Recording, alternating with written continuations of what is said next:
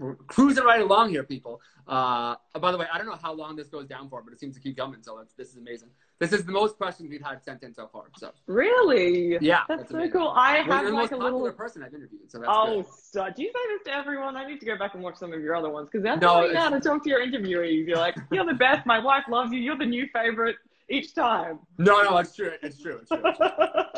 You definitely, my wife definitely did say that you could potentially surpass Malika tonight. So It's all right. Me and Malika can have like an arm wrestle or something. Yeah, she's wonderful, by the way. If she sees this, I love you. You're the best. Okay, not as good as Gemma, but we'll talk about that later. The magazine industry is kind of shrinking. We're all designers, illustrators, and where are all the designers, illustrators, and picture editors going? Wow, that's a really good question. I'm assuming that's like hypothetical as to like where do I believe the people who have skills in these areas will go next? Yeah. I think that's what it means. Yeah.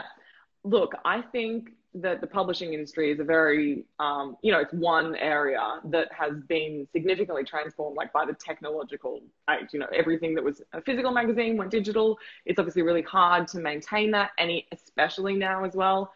But I think that the rules of design, even though they're applied specifically to publishing, can be applied anywhere else. And I think that one of my favorite things, I haven't done a huge amount of work in the publishing industry and magazines, but like, I think, the idea of doing a layout and the idea of working on something that's like part of a bigger thing. So like you might be, coming up with a vision for a visual language for this particular magazine, and then you're getting editorial illustrations. It's like, it's part of a big collective, creative thing that involves lots of people, and there's so many aspects to that process that are applied to other areas. So like whether the grid, it's working, for example, exactly. Well, the grid. We've got the grid, of course. Everyone loves the grid. I got the orange book. I have it.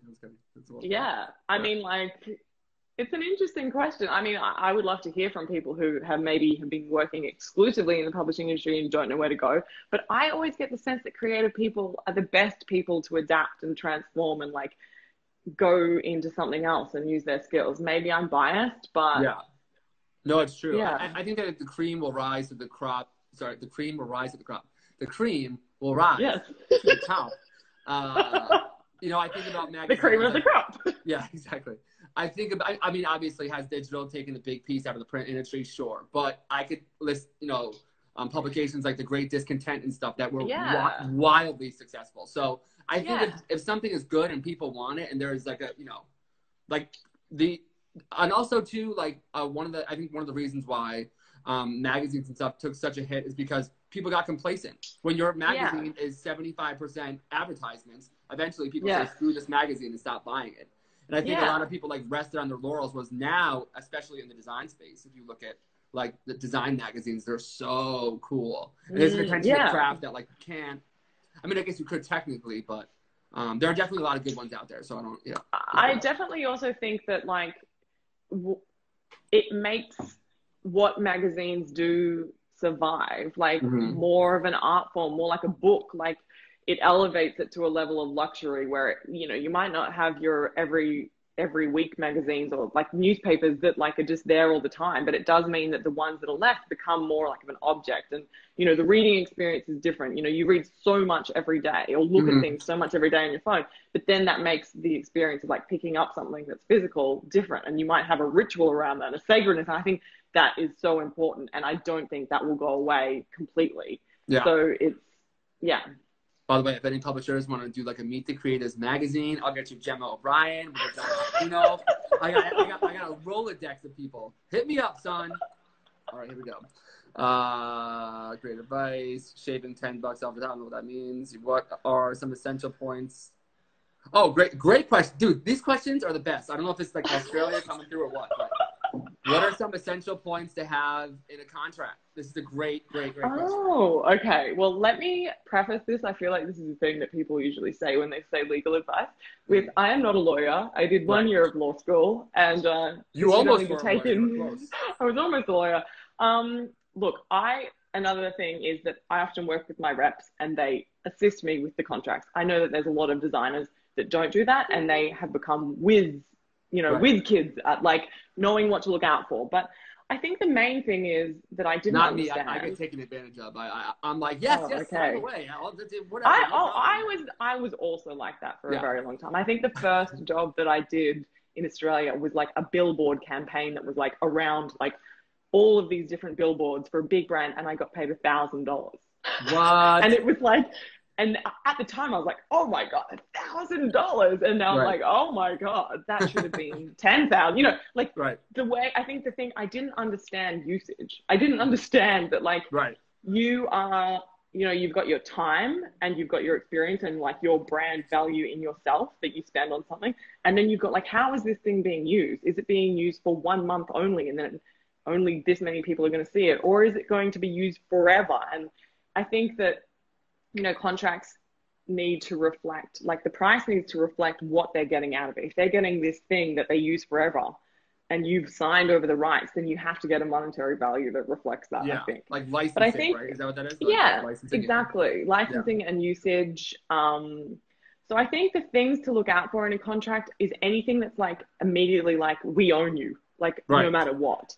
Anything that says like, you know, we have the right to use your work, your image, your da-da-da in perpetuity or indefinitely. Just be like wary of that and put limitations on it, because sometimes like you don't want to say, no, I'm not going to do the job. Like it's just about, again, negotiating and being like, oh, you know, how long are you actually going to need this for? Can we limit that to a year or whatever it might be? So that's one thing to look out for in the contract. Of course, NDAs, like I think non-disclosure, like not sharing, I think that's really important, especially with working with brands, that they have the confidence that even if you're just being briefed and maybe, you know, you don't immediately go on Instagram and be like, oh my God, I'm doing this job for this brand. And, you know, you just want to maintain those relationships. So I think it's about like, yeah, just making sure that you're not signing everything away. And also don't feel bad if you have, because like I've had issues with contracts and like, it's hard, you know, you don't know. I think it's something where it's good to have more knowledge around, and there's a lot of resources, I think, online as well. It's also different in different regions. So if like you're in Australia and America, like copyright laws, like there's so many different facets, but to seek out advice where you can.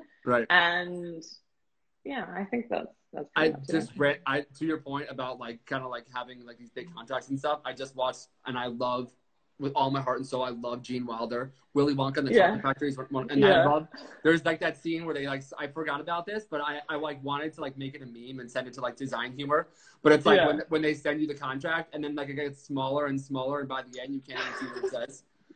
And then at the end he's like, you signed a contract. I was like, this is design.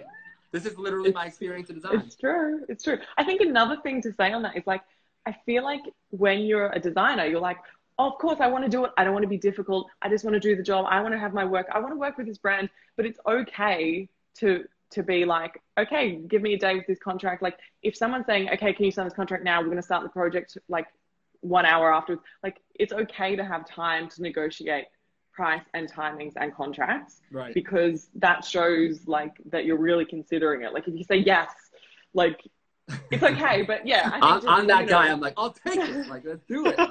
Oh, look, I'm so that person as well. I'm just like, these are things that I think I wish someone had told me. Like, you know, you'd be a lot 10 years ago. You'd have a lot more money. Maybe.